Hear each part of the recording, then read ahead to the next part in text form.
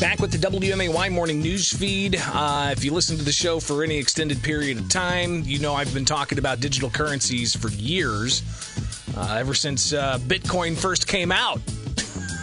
I've been watching that space, and we've talked about it here and there. And listen, I'm not a financial advisor. I'm not here to tell you to invest in one thing or the other, but I think that digital currency is absolutely fascinating and could very well be the future of finance, because if you see a digital currency like Bitcoin and how it's being treated as an asset, not just a currency, but you've got people who are invested in it, and they've seen some pretty incredible gains. Even in the past year, Bitcoin's increased in value 300+%.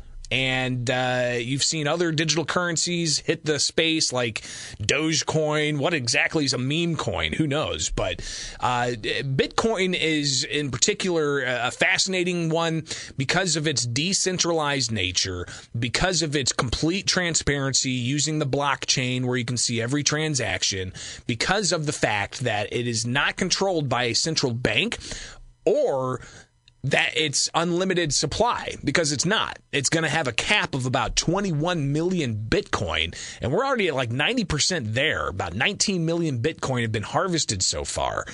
All this might sound like wild tech talk, but to talk more about this and the significance of digital currency, we are now joined by Shidan Gorin. He is the co-founder of Gulf Pearl, a merchant bank. Shidan, thanks for taking time with us on the WMAY morning news feed. We've got some big things to talk about with digital currency, especially with the federal infrastructure bill here in the United States that was just enacted by President Joe Biden. It's going to start implementing a tax on digital currency transactions. Tell us what you know about this. Yeah, thanks, Rick. So I think with the infrastructure bill, it's just really, saying that the space has kind of grown up and it needs to be taxed properly. The infrastructure bill implemented some new measures that exchanges and brokers must take place to report transactions to the IRS, and for people to do so. There's some controversy around it because there's a lot of parties in the space that deal with verifying transactions and doing broker-like activities that are anonymous, really. Right. But at the end of the day, that's what a Bitcoin miner does. It verifies transactions on the Bitcoin network. There's no way that a miner, for example, could report to the IRS any meaningful information. And the bill takes into account for Bitcoin miners, but for other cryptocurrencies, it doesn't take things into account necessarily that well, because there's other ways of mining other than Bitcoin's proof of work, for example. Another point that it brings, when exchanges have to report to the IRS, a traditional exchange or broker has a very easy time to figure out your cost basis. In the Bitcoin world, where things can move around from one exchange to another, from one country to another, there's no way to really understand the cost basis of what you're trading. So what the information they're sending to the IRS will not necessarily be correct, and that's something holders of cryptocurrencies and traders need to consider, and to make sure that the information that was shared with the IRS is the right one. And I'm sure there'll be some points of contention for people and some extra dollars to be spending on accountants and whatnot to do that properly.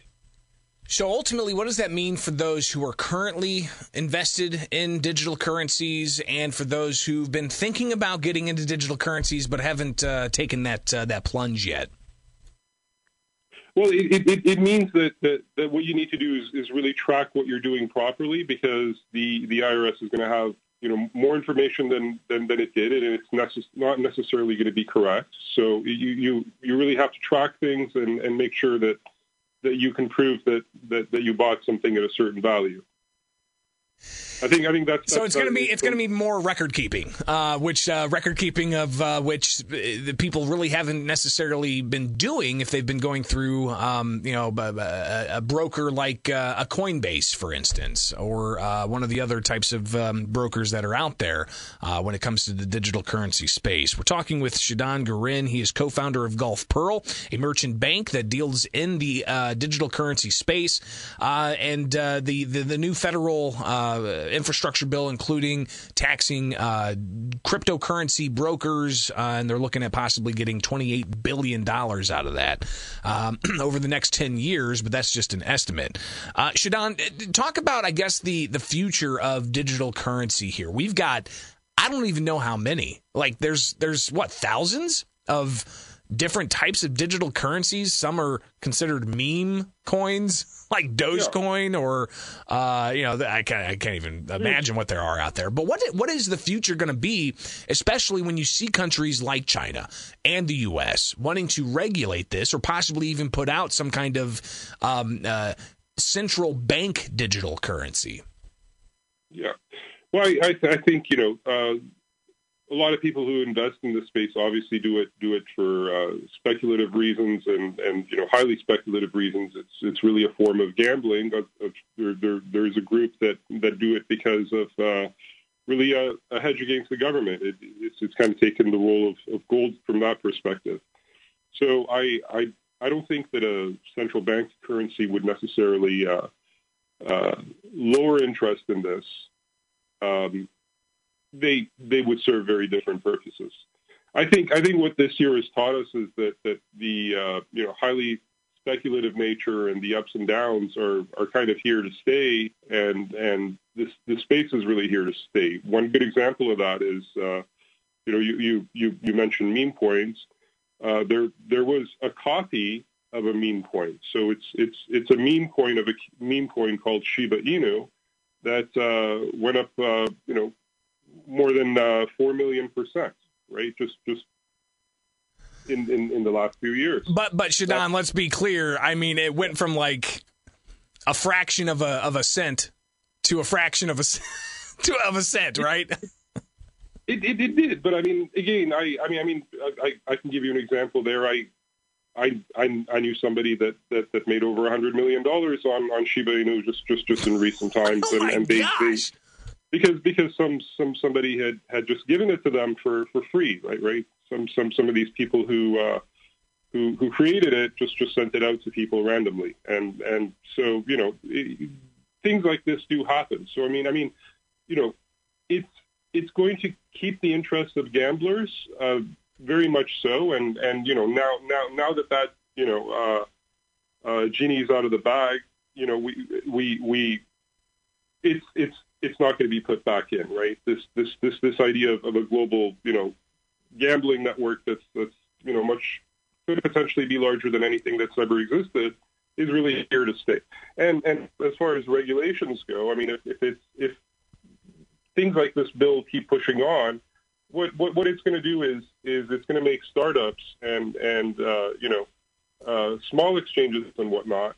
It's going to make North America look like a much less attractive place to set something like that up. And another point is that now you can actually have exchanges that are completely decentralized. What that means is that every person on the network actually runs a copy of the exchange on their own computer, and there's no intermediary, there's no company.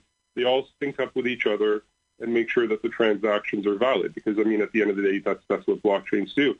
So, with these decentralized exchanges actually becoming more popular than Coinbase, then it's actually going to, these kinds of regulations push people to build the technology to be even more decentralized and these services to be decentralized. So where this space is going is you're seeing a tremendous amount of development, new applications coming out, as I said, exchanges, but the whole idea of decentralized finance. You're seeing decentralized marketplaces for loans, for digital artworks and whatnot coming out.